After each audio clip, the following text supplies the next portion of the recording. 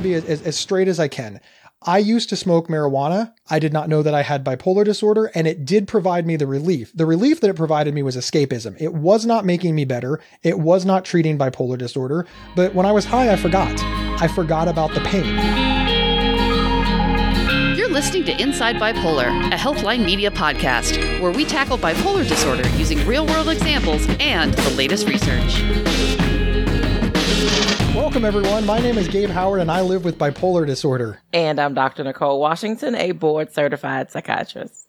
And today we're going to talk about marijuana, weed, pot, reefer, grass, dope, ganja, Mary Jane, hash, herb, Aunt Mary, skunk, boom. There's like 140 different names that I found on the internet for cannabis. My favorite one is wacky tobacco.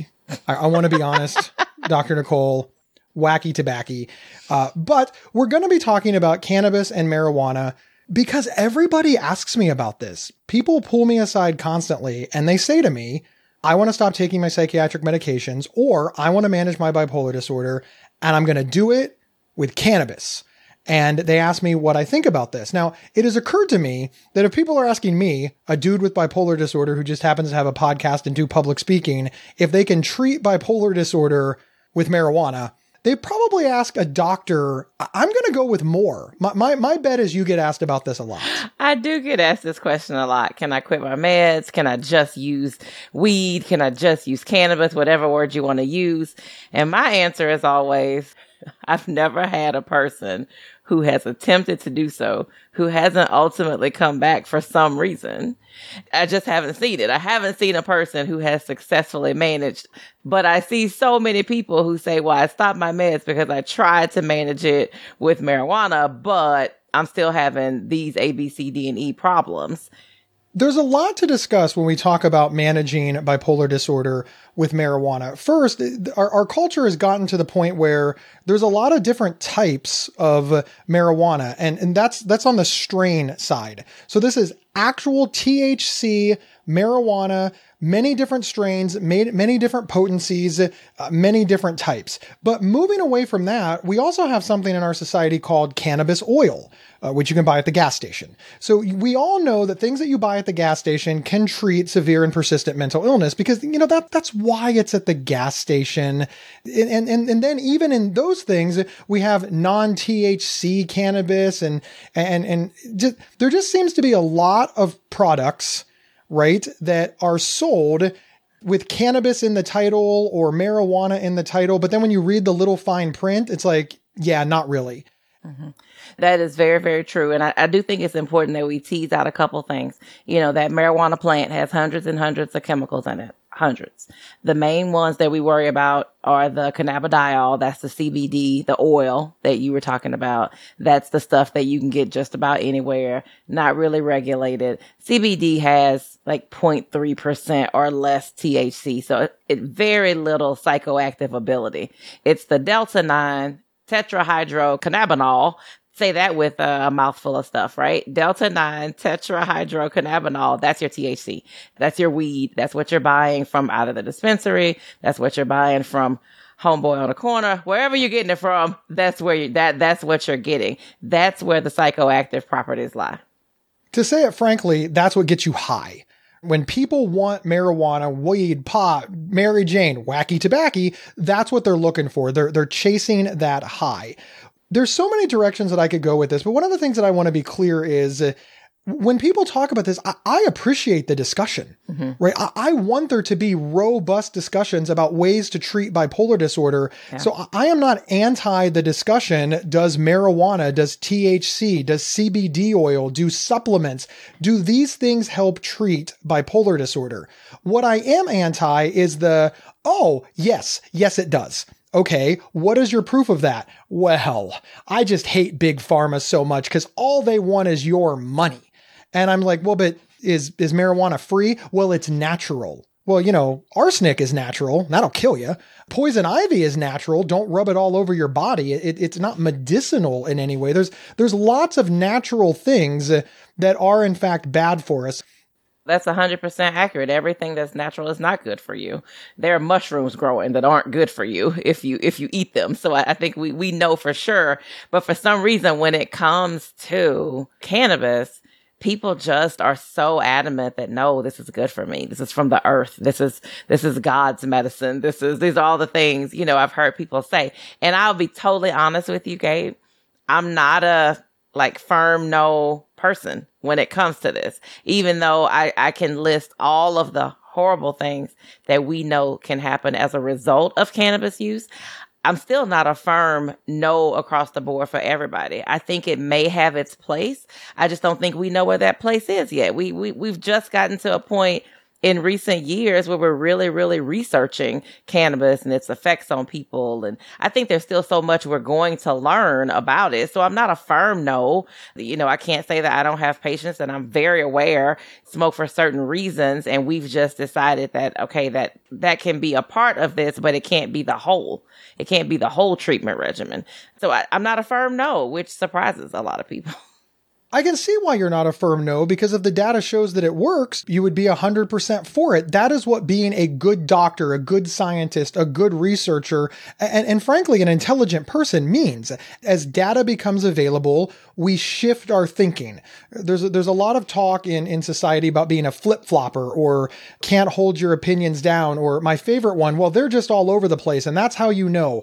I do think that we need to give a little pushback about this because the genesis of science is best decision with available information. And that information is naturally going to change as we do the research. Now, unfortunately, the flip side to that is you can cherry pick any data you want. Mm-hmm. You can almost make anything sound plausible. You're absolutely right. If people say anything with enough confidence, it's hard not to start thinking maybe they do know what they're talking about. There are tons of experts. You can't see my air quotes, listeners, but experts out there who, if you say something with enough authority, it can sound like you know it so well, people will believe you. And that can be very dangerous.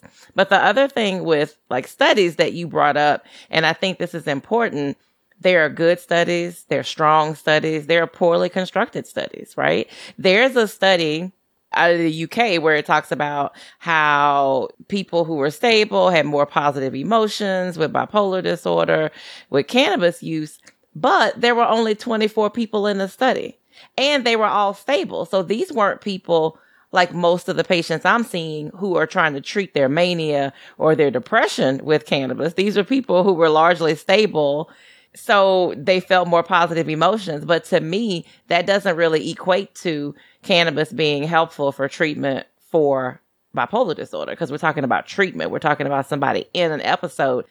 One of the things that I always like to point out in the studies of all psychiatric medications is you can't study them on suicidal people. And I believe in that. I do not want researchers rounding up a whole bunch of suicidal people and doing stuff to them. That sounds dangerous to me. But we do have to acknowledge that the purpose of psychiatric medications in many cases is to prevent suicide, to not allow people to get to that suicidal level.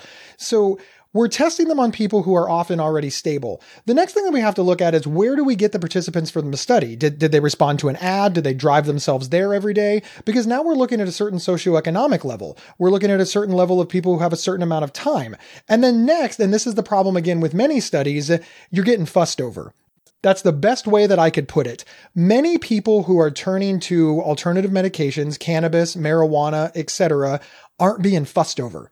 They don't have a Dr. Nicole. They don't have a therapist. They may not even have a strong support system. They may not have health insurance, and they may not have access to standard pharmaceuticals. I'm going to go with that wording. And then all of a sudden they get in this study and they're getting fussed over. Right? They got the check-in appointment, the therapy appointment, they got the phone calls to do the questionnaire, and people suddenly care about them. We know with bipolar disorder that support is a protective factor.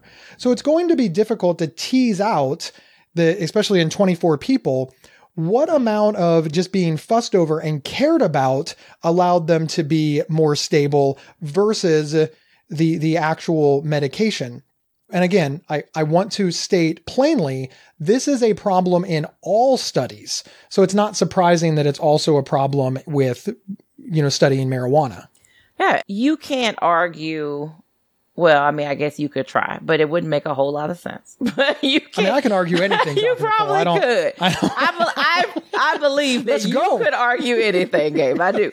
But I think that you bring up a really great point, because you can't argue that there's a difference between someone being in whatever normal mood state looks like. So whether that's a person who has bipolar illness, who's in an extended normal mood state, or that's a person who doesn't have bipolar disorder, who's in a normal mood state. I think those people are going to experience very, very different things when they use versus a person who's in an episode. Those brains are different. The chemicals are different. Heck, sometimes the structures are different. I just think we have to make sure we're comparing the right things, and we're comparing apples to apples and oranges to oranges, and not out here comparing apples and watermelons and trying to come up with the exact same logic. Well, I don't want to discourage anybody from trusting studies or trusting science. That's not the goal at all. But as we've discussed before, I do think that it's a good idea to look at them plainly and reasonably and make the best decisions for you. So what I want to turn on is the number one reason that people tell me that they want to take this medication is because of the whole "we don't trust pharmaceutical companies" talk. It's not that they read a study somewhere and they're relying on the science. It's almost always word of mouth and "we don't trust big pharma anyways." Those are the words that I use. As we've already talked about with the all natural, right? Arsenic is natural, poison ivy is natural. Don't take either one of those things to treat your bipolar disorder. There's this like allure of this idea that marijuana is looking out for you, that these companies are pure and they care about you in the way that the other industries don't. And the reason that I bring this up is because the cannabis industry is a $13.2 billion, that's billion with a B. So when people say things like, well, you can trust them because they're natural and they're looking out for you, you recognize that you're saying that a $13.2 billion empire exists like as what, a nonprofit, as a public service.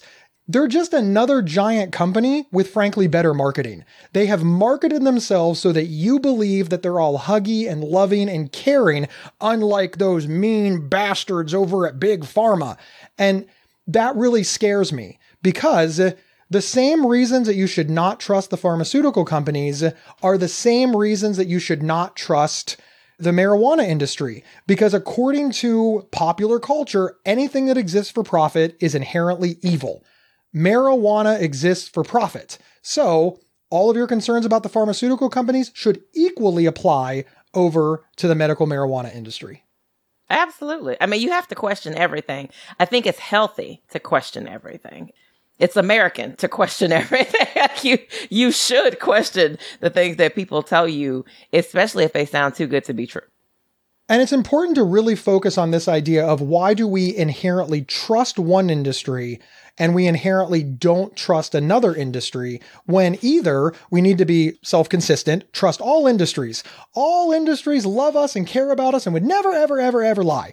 I don't advise that, but I also don't advise this wishy-washy approach where you decide that some industries are good and some industries are bad.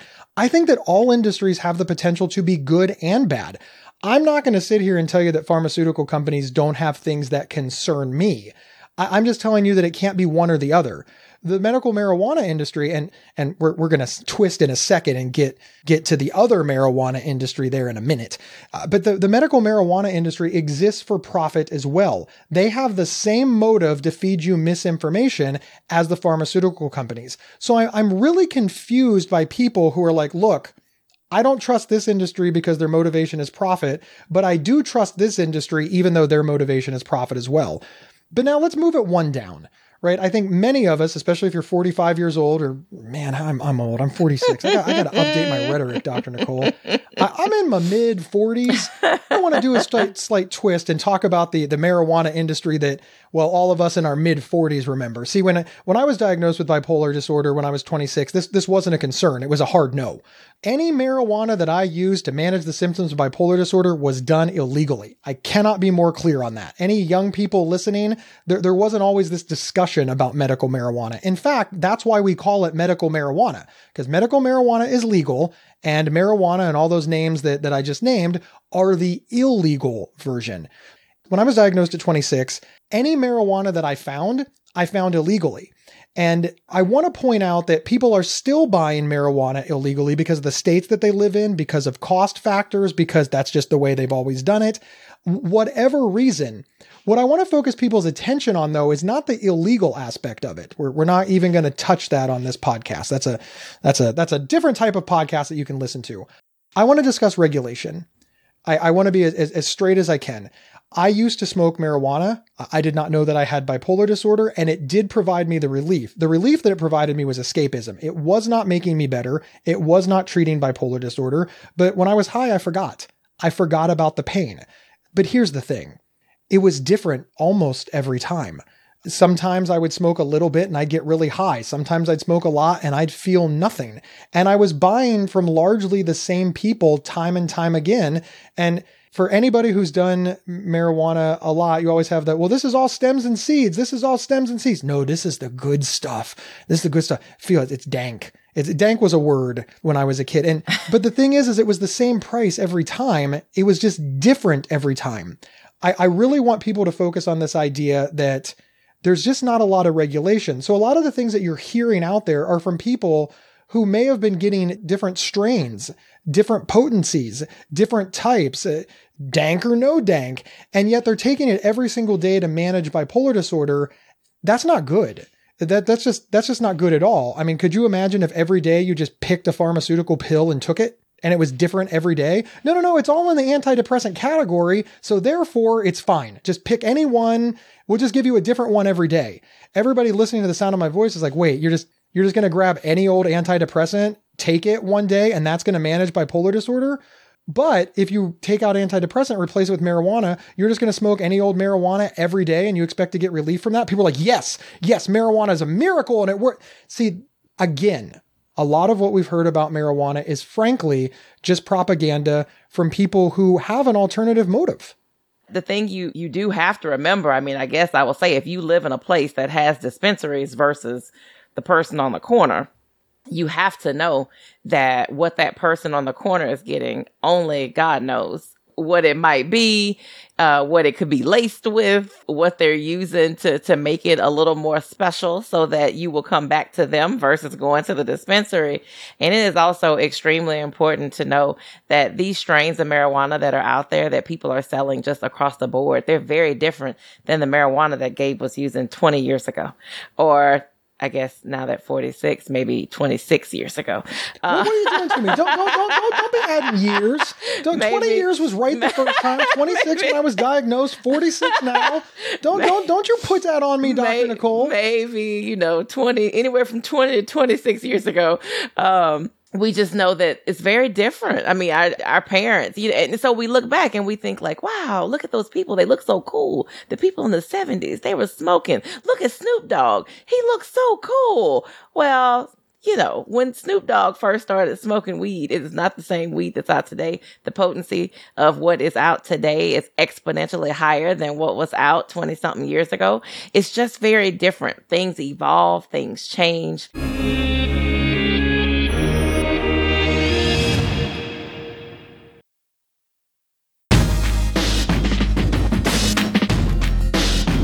And we're back talking about the use of cannabis to treat bipolar disorder.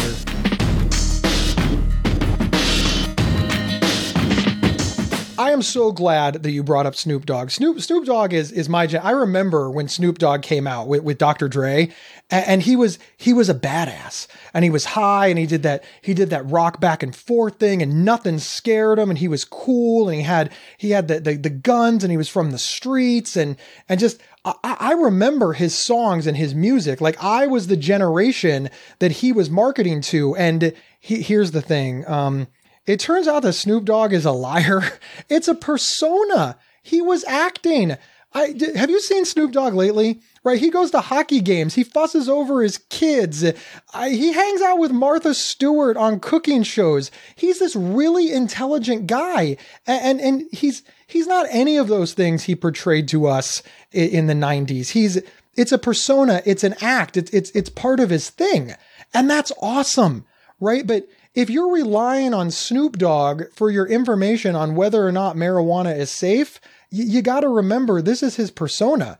I'm not even positive that he smokes the marijuana. I kind of get the feeling that he does, but we don't know. If that man stopped smoking marijuana right now, it would be in his best interest for his career to just pretend that he did. And I don't fault him that at all. But what I do fault is people who get their medical information from celebrities based on their persona. Yeah. It's bad. It's bad. So I may have a little bit different take on that. I think that when you're young and you may be involved in things that are not so great, you grow up in environments where that's kind of the lifestyle and that's what's happening. And then you achieve a certain level of fame, and when you know better, you do better. So maybe those things were 100% accurate when he was a late teen, early 20s young man.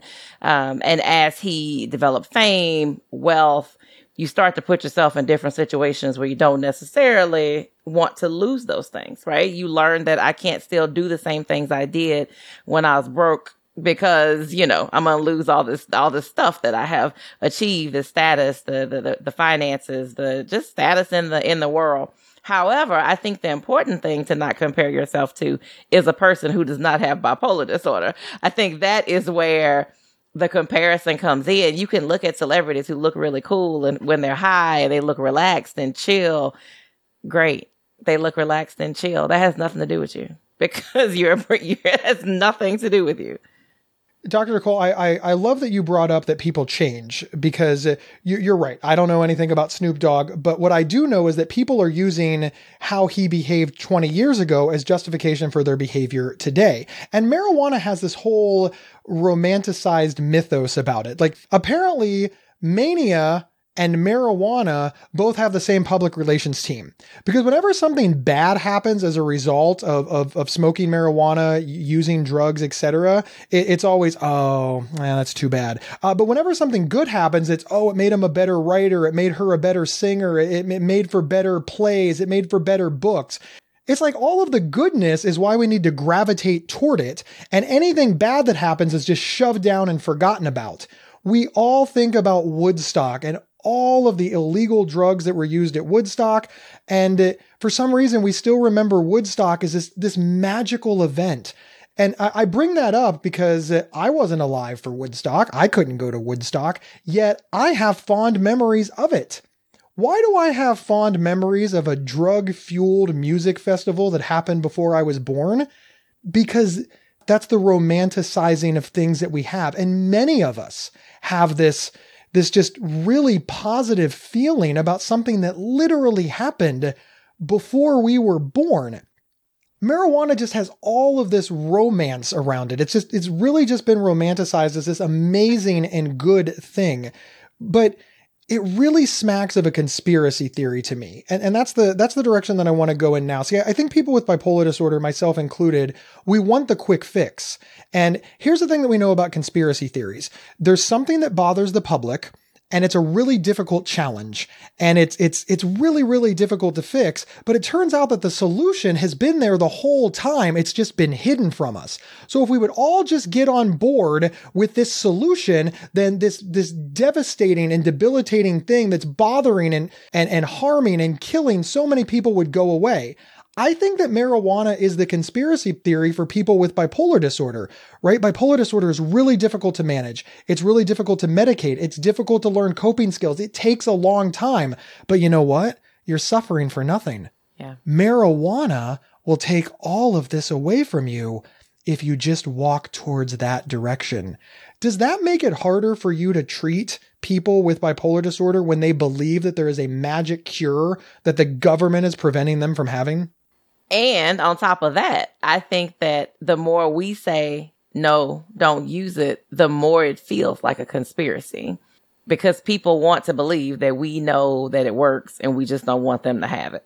Or because we can't make money off of it because there are those people who still think that we get kickbacks from pharmaceutical companies. So, you can't make money off of me smoking weed, but you can make money if you prescribe me this pill. You're getting your kickback. And so there you're in the pocket of big pharma. It adds to the conspiracy. I think you're 100% correct because people do get very upset. So I think it's important for them to understand the no. It's just like when you have a kid and your kid says, can I do blankety blank? And you say no. with no explanation. They see it as, you don't want me to have fun. You don't want me to live my life. You're trying to keep me. You don't care about me. Trying to control me. Trying to control me. If you go the step further and just say, hey, these are my concerns. This is why I think marijuana could be very bad for you. It might give you some benefit, but these are the things I'm concerned about and why I say no. I think that helps to move the conversation along. I cannot agree with you more, Dr. Nicole. First off, I think that many people are just afraid to bring it up to their doctor at all. And now they are taking medications that their doctor prescribes, and they're not telling their doctors that they're also using medical marijuana or marijuana from any place or cannabis oil or anything. They're just not disclosing that at all, which that makes your job a lot harder. If you are prescribing somebody medication to manage their bipolar disorder and they're also using marijuana and not telling you, that impacts the level of care that you can provide them, does it not? Absolutely. Because if you think about cannabis, there are the different strains. People are all into their sativas or indicas or whatever they use, or hybrids or whatever they choose. And the thing that people say about indicas is that indicas will have you in the couch. So, those are the much more relaxing strains. But smoking too much, you're talking about apathy, lack of motivation, slowed motor reflexes. Those things are important for me to know.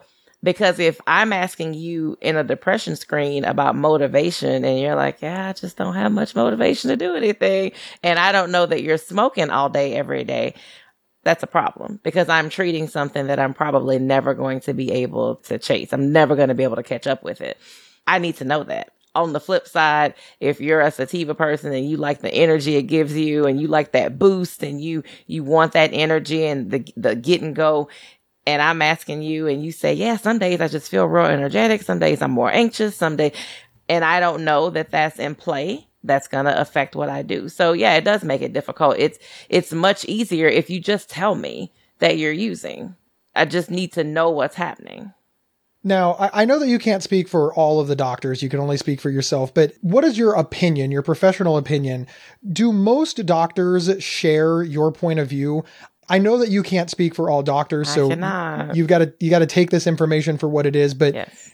I don't believe that any doctor has ever picked up the phone and called the SWAT team to have somebody arrested for using marijuana as they're leaving their office. And I know that's a big concern and one of the reasons that people don't disclose. Absolutely. I could see that. We have a wide range of opinion in the medical world, in the psychiatrist world, when it comes to substances. Some people have a very deep harm reduction model approach to treatment, which is kind of where I live. I did training in a program where harm reduction was a big part of the training. Harm reduction is a big part of my practice model, which just means that I work on the harm reduction. I'm not going to tell you absolutely no. I'm not going to tell you that I won't treat you if you use. I will try my best to work with you within whatever it is that we have going on. There are some doctors who won't treat you, though. I mean, I will tell you, there are some doctors who say, well, I won't treat your bipolar disorder if you're using any illegal substances. There are some people who do urine drug screens on a regular basis because they want to know if someone is using something that they haven't told them about. Some people do random drug screens. I don't do drug screens as a typical part of my practice.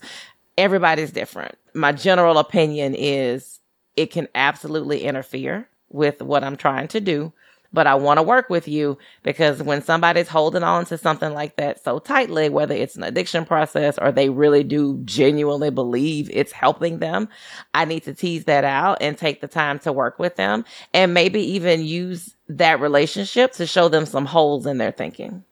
It really seems like what you're saying is the worst case scenario is the doctor won't work with you. You're not going to be arrested. People aren't going to call the police. You're not going to be thrown out of your home. You're just not going to work with that particular doctor, and you'll have to find a new one. Am I understanding correctly? The only way I would see the police being called is if you were actually intoxicated during a visit and you were going to drive yourself home. And that would happen with alcohol, because at that point, she's a danger to society. So that's really the only way I could see the police getting involved as if there was a like public health, public risk situation. I don't know that I would imagine anybody would call the police just to say, hey, I know somebody who uses cocaine and they're getting ready to leave my office right now. That wouldn't happen. So really, unless you're a danger. So yes, the biggest thing you have to worry about is, will this person continue to see me and continue to treat me if they know that I use A, B, or C? And I would like to point out that if your doctor doesn't want to see you anymore because of something that you're doing in your life, they're not a good fit.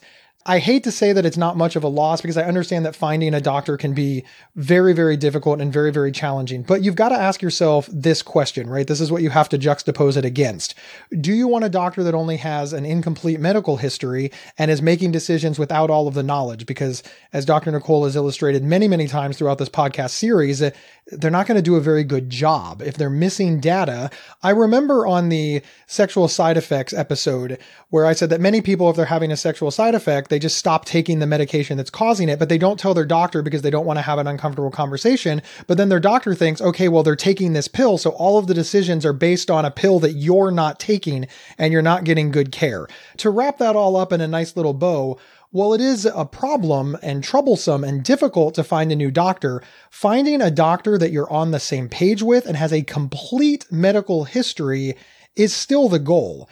So if the doctor won't treat you because you confide in them, tell them, disclose to them that you are using marijuana, they're not a good fit. They're not going to make good decisions on your care if you have to hide that from them. I do agree that disclosing that and losing your doctor is a distraction. It's a barrier to care, but I think that ultimately you will end up in a better place if you're working with a doctor who has your complete medical history. That is accurate. And I will say on the other side of that, if your doctor is telling you, I won't treat you because you're using whatever it is you're using, I do think you owe it to that relationship because let's face it, it is not easy to just go pick up and find somebody new. So you owe it to yourself to have a conversation a little bit further with that doctor. Take it further. Ask them specifically what is their problem with you doing A, B, or C. There are some drugs, marijuana aside, there are some drugs that people use that they tell us about that we know can have very, very serious mental health effects. Like we know for sure, there is no question. You got to listen to their opinion. I mean, you're going to them for a reason. If you knew everything there was to know, and if you were an expert, you wouldn't need to go see them, but you're not. So you know your lived experience and you know the people that you've talked to, but you don't know the data, the science. You're not an expert in this area. So you've gone to them for a reason. There's probably a reason they feel the way they do. So ask them, what is the problem? Marijuana is very iffy. So much we don't know. I live in a medical marijuana state. I pretty much assume that everybody I see has a medical marijuana card, and so many of them do. 75% of people I end up seeing have a card. And honestly, if you're going to smoke or use whatever method you choose in a medical marijuana state, you might as well have a card because there is no reason to add the legal risk to any other risk that are associated with your use. If the card is available, get the stinking card if you qualify for it. As we near the end of the episode, I would be remiss. I really wanted to answer the question of, hey, does marijuana treat bipolar disorder? We've talked about all the reasons that people believe that it does, how it's changed, and on and on and on. But the core question of, if you live with bipolar disorder and you treat that illness with marijuana, will you do better or worse? What's your take on that? There is not enough information to support marijuana as a primary treatment of bipolar disorder. We just don't have it. We don't have it. Maybe we'll have it 5 years from now, 10 years from now. So a lot of us still fall in the no camp. The no, it's not okay because we know about the psychoactive properties. And we probably will. Most doctors you talk to will probably fall in the no camp. Ultimately, we just don't have enough information to know that that's accurate or not. As I've said many times in my career, this idea that there's a silver bullet that will resolve all of the problems with bipolar disorder, that is not even wishful thinking. That is bipolar thinking. That's the kind of grandiose thinking that we really need to be challenging. If there really was a magic bullet, we would use it. Doctors would use it. Companies would use it.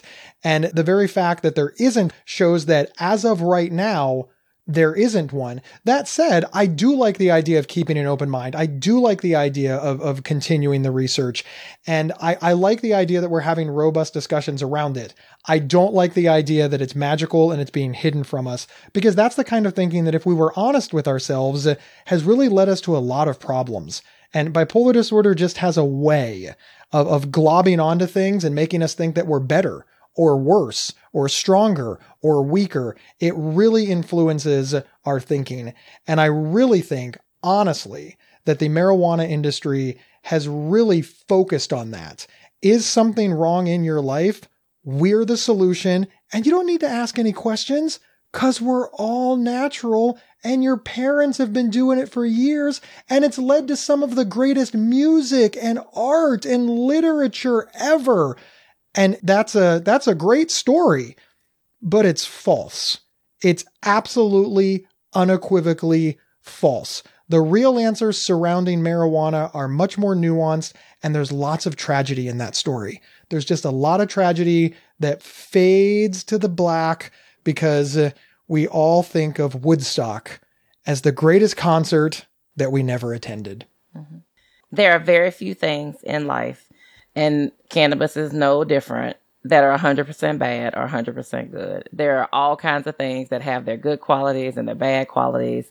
And really, it's a risk-benefit conversation for any of those things, whether it's Oreos or cannabis. Dr. Nicole, thank you so much for being here. I love hanging out with you. My name is Gabe Howard, and I am the author of Mental Illness is an Asshole and Other Observations, which you can get on Amazon, but you can grab a signed copy with free swag or learn more about me just by heading over to gabehoward.com. And I'm Dr. Nicole Washington. You can find me on all social media platforms at Dr. Nicole Psych to see whatever it is I have my hand in at the moment.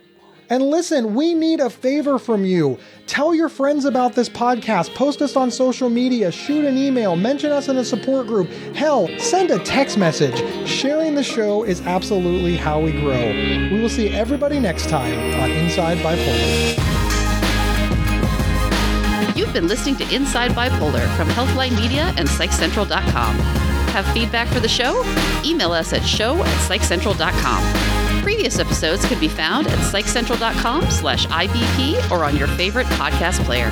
Thank you for listening.